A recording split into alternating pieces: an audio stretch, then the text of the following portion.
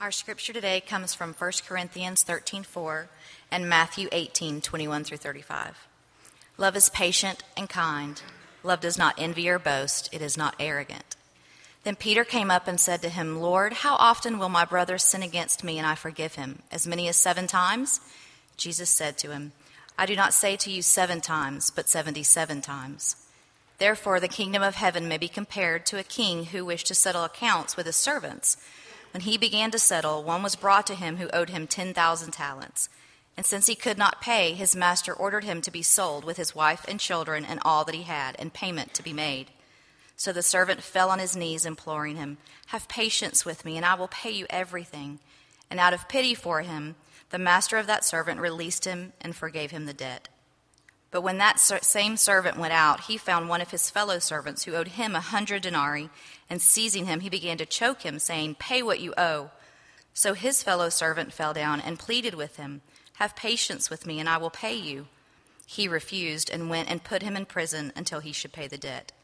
And when his fellow servants saw what had taken place, they were greatly distressed, and they went and reported to their master all that had taken place. Then his master summoned him and said to him, You wicked servant, I forgave you all that debt because you pleaded with me.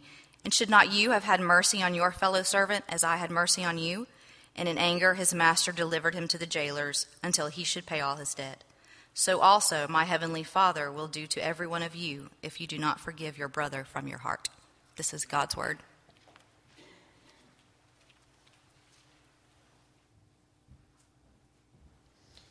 Good morning. My name is Jonathan Winfrey. I'm one of the pastors here, Church of the Redeemer.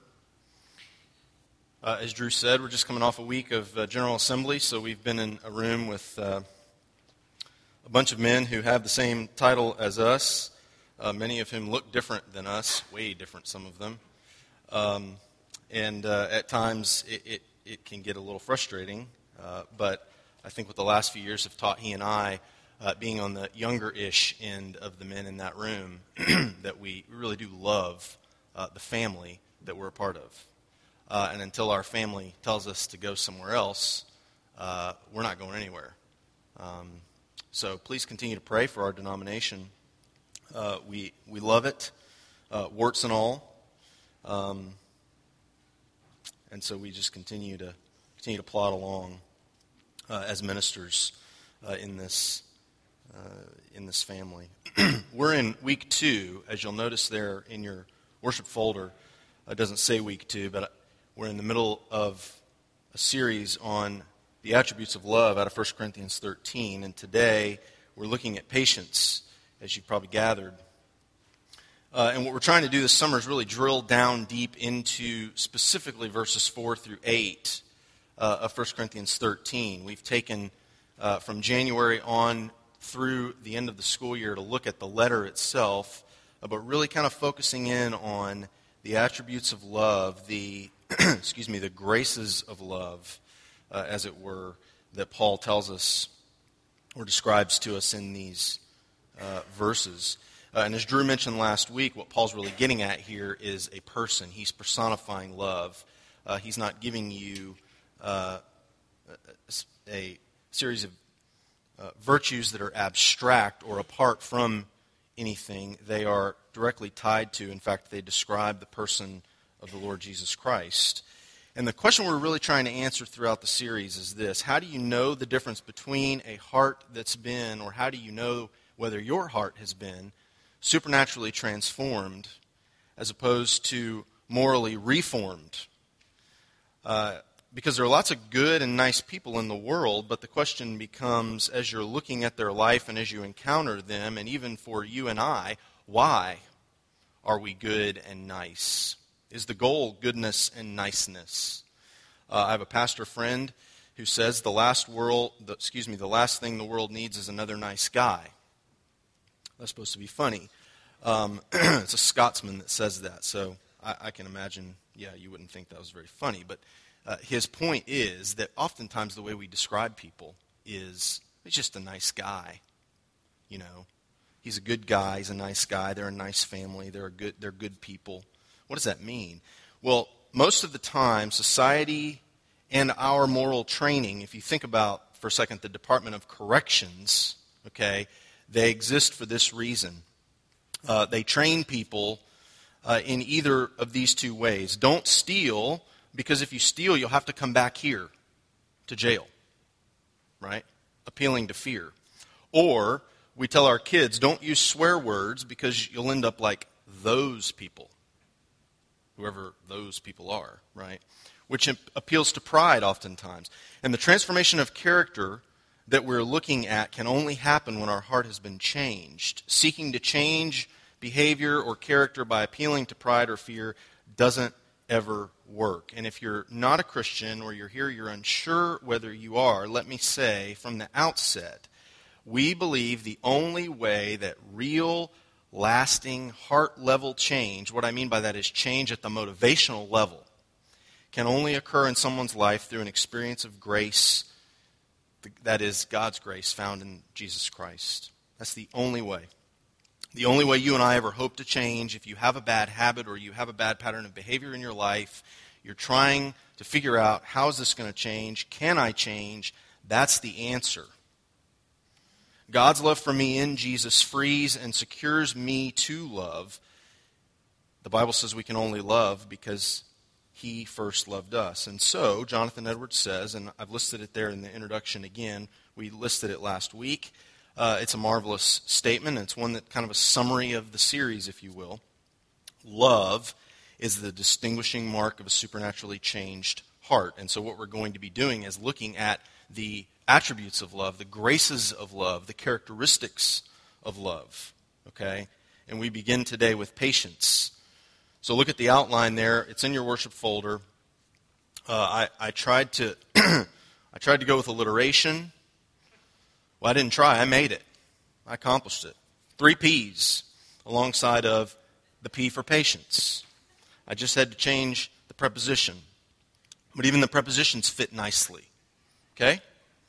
So, I've been with pastors all week, and yeah. So, first, the problem with patience. Second, the power for it. And then lastly, the practice of it. Okay? So, the problem we have with it, where does the power for it come from, or the power to overcome the problem? And then how do we practice it? Because if all I did was leave you with the power and then said, now go do it, that wouldn't be very helpful, would it? You should say no, that wouldn't. So look at the outline in conjunction with the passages. Okay, one verse from 1 Corinthians 13, verse 4, and really it's just the first 3 words. Love is patient, and then this parable that Jesus offers in Matthew 18, and the parable is here, and the reason we're using it is because it gives us a grid through which to see how patience and forgiveness works, because a patient person is also a forgiving person, okay? So first, the problem with it. What's hard about it? How do we typically respond when we're wronged? And how does our culture train us to respond, okay? So that's what we want to look at for a few minutes. Well, what does the word mean? In 1 Corinthians 13, verse 4, okay, the word actually is 2 Greek words put together. Paul says love is macrothumia. Okay, which is the word macro and thumos put together. Macro meaning long, thumos meaning temper. So literally it reads, love is long-tempered, as opposed to short-tempered, right? You typically don't describe, he's very long-tempered. Because if I did describe someone as long-tempered, you'd think they were weird, or I was weird, or a combination of the two. But if I said to you that person is very short-tempered, you know exactly what I'm referring to, right? Interesting, isn't it? That we've taken the negative and focused on it when the positive is really what's described here. Being long-tempered requires 2 things of us consistently: patience and forgiveness. And these spiritual disciplines are tied intricately together, which is why we're looking at this parable. Now, more on the parable and how it helps us later. But you all know this. Everyone is wronged at some point. In fact, if you live with other people, you're going to be sinned against. You're going to be wronged. Okay? The only place where you probably won't ever get wronged is if you decide to go off live in the desert by yourself and never interact with other people. It's going to happen. It's inevitable, right? Well, what happens to you when someone wrongs you? And if we're honest, most of us will give another person, a few chances. Let's be honest. Usually not one. We usually give them a couple, right? But at what point do you cut them off and say, okay, enough's enough? That's what's behind Peter's question, okay? If you look in verse 21 of Matthew 18, Jesus has just finished talking to them about sinning, and when you're sinned against, what do you do, etc., etc. And then Peter comes up to him and says, Lord, how often will my brother sin against me and I forgive him? In other words, how many chances do I have to give him? Because surely there's a limit, Jesus, right? What's the limit?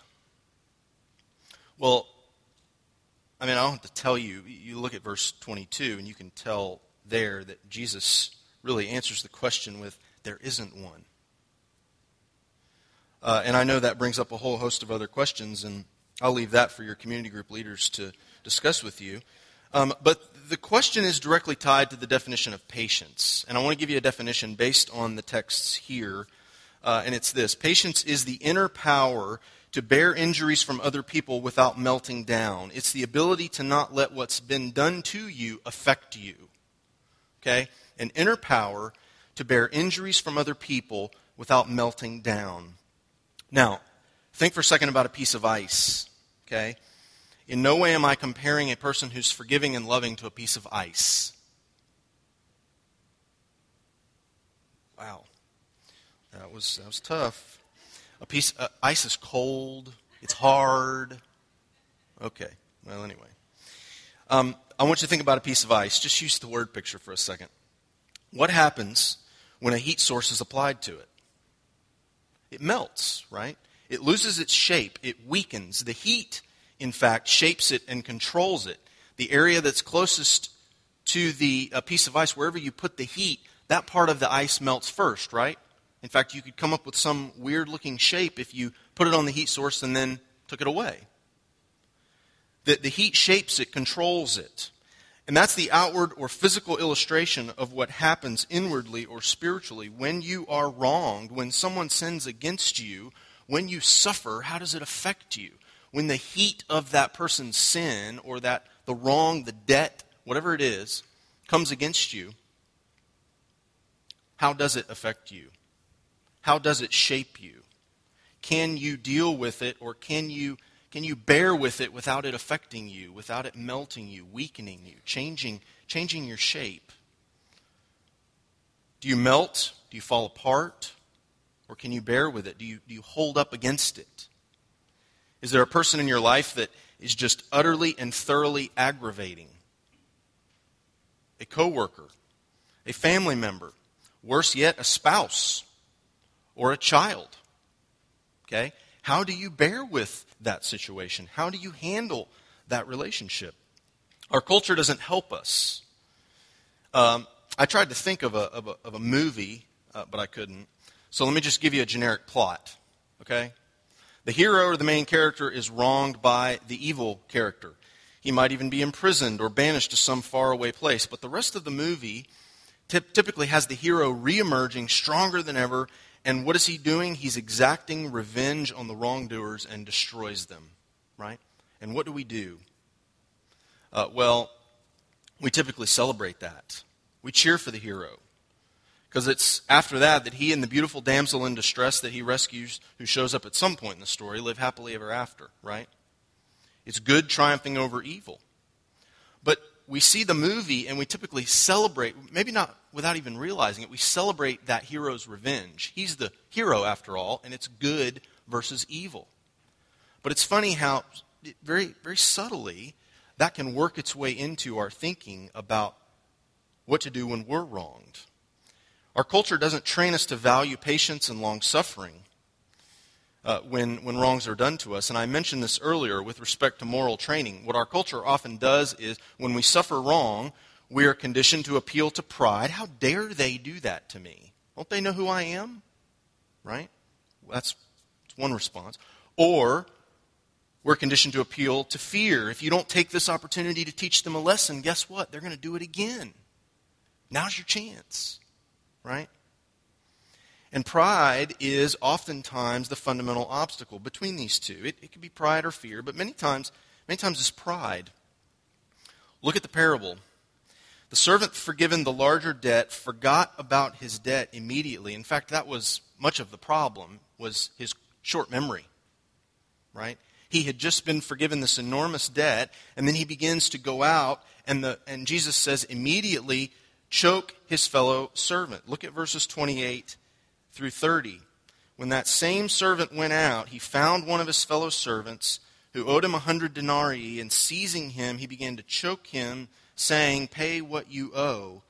His fellow servant fell down and pleaded with him, "Have patience with me, and I will pay you." He refused and went and put him in prison until he should pay the debt. The servant refuses his fellow servant's plea to be patient. To literally what he says in that verse is, "Bear long with me, please." And he refuses, and he has him imprisoned. The injury or the debt that the servant who'd been forgiven the large debt, the debt he suffered or the injury caused him inner meltdown, and it resulted in anger toward his fellow human being. I want you to look at the violence of his response. Verse 28. He goes out and he seizes him and he begins to choke him. Now, how do you do the same thing? How do you, as he does here, seize, choke the people who are sinning against you, or the person who has sinned against you, recently or in the distant past? How do you put the perpetrator in prison? What are some ways that we do this? Maybe we avoid them. Maybe we pretend that we don't see them in the grocery store as we walk right past them, so that we're not forced to talk to them. One of my favorites is, you're on two ends of the aisle at Publix. You've got this main aisle here and then all the ones in between. And you're walking past and you're looking up at the sign. Do I need anything down that aisle? No, not really. You've been in the Publix 1,000 times. Why do you need to do that? Or why do I need to do that? But I still do it. Then you look down the aisle and you happen to see someone at the other end. And you just happen to catch them as they're, "So what do you do?" Or "What do I do?" Head back the other way. Maybe I'll catch them on the opposite end. I can check out and get out before they. Some of you are thinking, has he ever done that to me? No. Nobody in this room, I don't think. But that tends to be one mechanism we employ to deal with this. Worse yet, when that perpetrator's name comes up, we make them pay their debt by bad-mouthing them behind their back, right? Those are all ways in which we can seize or choke without literally doing it, without physically putting our hands around their neck, but we ensure that they pay. And the debt, here's the problem, the debt created by them looms so large in our imagination because we loom so large in our imagination. See, our ability to forgive sins, to bear long with others, is directly tied to how large we see them and their sin in comparison to whose? Ours, right? Here's the irony of verses 28 through 30. The servant who has just been forgiven a debt of unimaginable proportions thinks that his fellow servant is a greater sinner. You see that? His actions display a belief that he's different from his friend, and that's our problem too. Grudges, holding past sins over others, etc., are all ways in which we show through our behavior we believe we're not as bad or sinful as the other person. And holding that over them is a means by which we think that we're imprisoning them, right? When what ends up happening, as we'll get to, and as Jesus alludes to later in the parable, we are the one who ends up being imprisoned, right? So it's a huge problem we're dealing with here, and we need a greater power than ourselves to overcome it. So where do you find the ability to be patient? And how does the gospel help us? How does it empower us to suffer long when others wrong us? Well, one of the keys to this is to look at the magnitude of the debt, okay? Look at the magnitude of the debt that the first servant is forgiven. Verse 24, okay? When the king begins to settle, this guy is brought to him who owed him 10,000 talents. Now, different scholars say different things, but suffice it to say, or for argument's sake, a talent was equivalent to about 20 years' worth of wages. And this guy owes him 10,000 of those. So I'm not even going to attempt to do math on the spot, and I didn't put it in my notes, so forgive me. But it's a lot of money. Like billions of dollars in our categories, let's say. Right? Billions. And Jesus' point here is, obviously, he gives a number to his audience who's listening to the parable that would have been completely unimaginable. They would not have been able to conceive of 10,000 talents. That is like me telling you someone owes me $500 trillion or something crazy like that. You can't conceive of that amount of money. Even if I put it on a blackboard, you wouldn't be able to conceive of it. You just look at the number. And Jesus' listeners would have heard 10,000 talents and gone, that's impossible. And yet, Jesus is trying to get across to them, to Peter, to us, that our sense of our own sin before God and the fact that we have been forgiven, that is directly tied to our understanding of an engagement with those around us who sin against us on a daily basis. And so it does two things for us. It humbles us and gives us confidence. The gospel empowers us by giving us humble confidence. So let me go through each of those. Number one, humility. He says, you have been forgiven a debt of infinite magnitude. In reality, you can't assign a number to it. And yet, the message of the gospel is the King of the universe, God himself, absorbs your debt himself. The debt doesn't disappear. You see that. Okay, look at verse 24. 25, okay? One was brought to him who owed 10,000 talents. Since he could not pay, his master ordered him to be sold with his wife and family, all he had, payment to be made. And so the servant fell on his knees. He said, have patience with me, and I will pay you. And 27, out of pity for him, the master released him and forgave him the debt. Where did the debt go? It didn't just magically disappear. Who paid it? The master paid it. And so you and I, as sinful human beings, owe a debt to God that we cannot pay ourselves. God is holy and just. He hates sin. He must punish it. And the debt you and I owe is our life. But what if another, who had not sinned, and so he had no debt, stepped up and said, assign their debt to me and credit them with my perfection and my obedience. I'll pay, you let them go. What if somebody did that? And of course, if you don't know, let me tell you now, that's the story of Jesus Christ. That's the gospel. Jesus paid the debt we deserve to pay so that we could be released and know the freedom of forgiveness. And as that truth becomes more and more real to you, then the pride of holding the debts of others over them and anger over what they've done begins to soften and begins to get emptied of its power, because you are more and more free to forgive because your heart has been set free from the debt that you owed. And if you owed 10,000 talents, even if somebody owed you 500 denarii, not 100 denarii, I don't care what they owed you, right? In comparison with that, what is it? Jesus' point in the parable, it's nothing. It's very little. Now, in no way am I minimizing the fact that some of us have been sinned against in very profound, very deep, very nasty ways.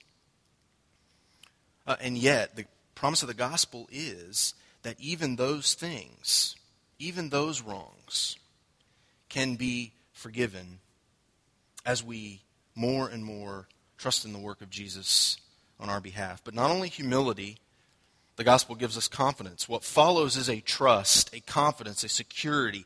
If the debt of my sin has been paid, if the cost has been absorbed by the King himself, then I don't have to worry about building up a good enough record of good deeds so that I can pay down the debt myself. I don't have to walk around on eggshells, scared that if I mess up even a little bit, God's going to squash me. I am debt-free. Like those people that call into the Dave Ramsey show. Dave, we've paid off $50,000 of debt. We're debt-free. That's wonderful. But I'm talking about the debt of your life that you owe to a holy God who you have offended. You are debt-free because of the person and work of Jesus Christ. And the promise of the King is that my sins are removed as far as the east is from the west. Sin had left a crimson stain, but Jesus has washed it white as snow. And the more that truth is drilled down into the depths of my heart, the more free I become to bear with others, as long as I need to. The gospel is the power for being a long-tempered, forgiving person. And so if God, through Jesus Christ, has forgiven me and continues each day, you realize this, each day God is suffering along with me and you in our battle to defeat sin. Don't forget that. As you're sinning every day, He's bearing with us. He's patient with us. And I, in the same way, as Paul says in Colossians 3, I can forgive and be patient with others who sin against me, sometimes over and over again. If you look at the assurance of pardon in your worship folder, Paul says, the more we know in the depths of our soul as God's chosen ones, holy and dearly loved, as we know more of that, God's forgiveness, the more patient, the more kind, the more meek, the more compassionate, the more able to bear, the more forgiving we become. So that's the power. How do you begin to practice this? Well, the parable gives us some practical helps and also gives us a very sober warning. Okay? So look thirdly there at the practice. The practice is linked to a couple of things. In verse 26 and then in verse 29, each of these servants tell the person they owe, have patience with me, suffer long with me, bear with me, please, and I will pay you. And in the one case, the master forgives it. And in the second case, the servant doesn't and has his fellow servant imprisoned. But it is this practice of patience, this call to patience that the parable gives to us that gives us a sense of where it all comes from. How do you begin to do it? Well, if you jump down again into the parable at verses 32 and 33, part of the source for our being able to practice this is in remembering. Remember, remember, remember. The king says, I forgave you, okay? You wicked servant, I forgive you all the debt because you pleaded. And should you, this is verse 33, should not you have had mercy on your fellow servant? Because that's the right thing to do? Because if not, you're, going to ruin your life? What's his reason? As I had mercy on you. When you forget the gospel, you'll lack forgiveness. You'll be impatient. You'll be short-tempered rather than long-tempered. So I want to give us three things that I hope will help us to practice patience that are in verse 27. They're the three things that the king does, okay? This is what a long-suffering, a forgiving, a patient person does. Verse 27, out of pity for him, the master of that servant released him and forgave him the debt. So three things. He had compassion on him, he absorbed the cost, he forgave him the debt, and then thirdly, he released him. So first, compassion. Out of pity, his heart went out to him. One Bible commentator puts it like this: forgiveness flounders because I exclude the enemy, the person who sinned against me, from the community of humans, and I exclude myself from the community of sinners. And so when we're identifying with those who sin against us, when we, again, it goes back to remembering, when we remember who we are, that we are no different from them, that we have sinned against a holy God in infinite and have been forgiven, then we will, out of that, be able to have pity, to identify, to have compassion, and then secondly, absorb the cost. I mentioned this earlier. The 10,000 talents that the king forgave that first servant did not just disappear, it still existed, only the king chose to absorb it himself. And so if you sin against me, right, there's a debt that's created, and I can do one of two things. I can pay it, or I can make you pay it. And there were I gave you a couple of silly illustrations earlier of how you can make the other person pay. But in the gospel, God paid it, God absorbed it, and what the king does here is the same thing. And so that's how you and I begin to, or that's another step, I should say, in which you and I begin to practice that. We identify with, we have compassion on the person who sinned against us. We pay the debt, we absorb the cost, rather than making them. And then lastly, we release them. We make a commitment not to exact a price.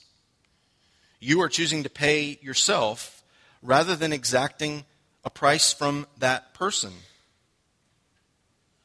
Forgiving is taking proactive action and discipline toward paying the price for the debt created by the wrongdoer. And so, we're left with a pretty significant question. What do you do with unforgiveness?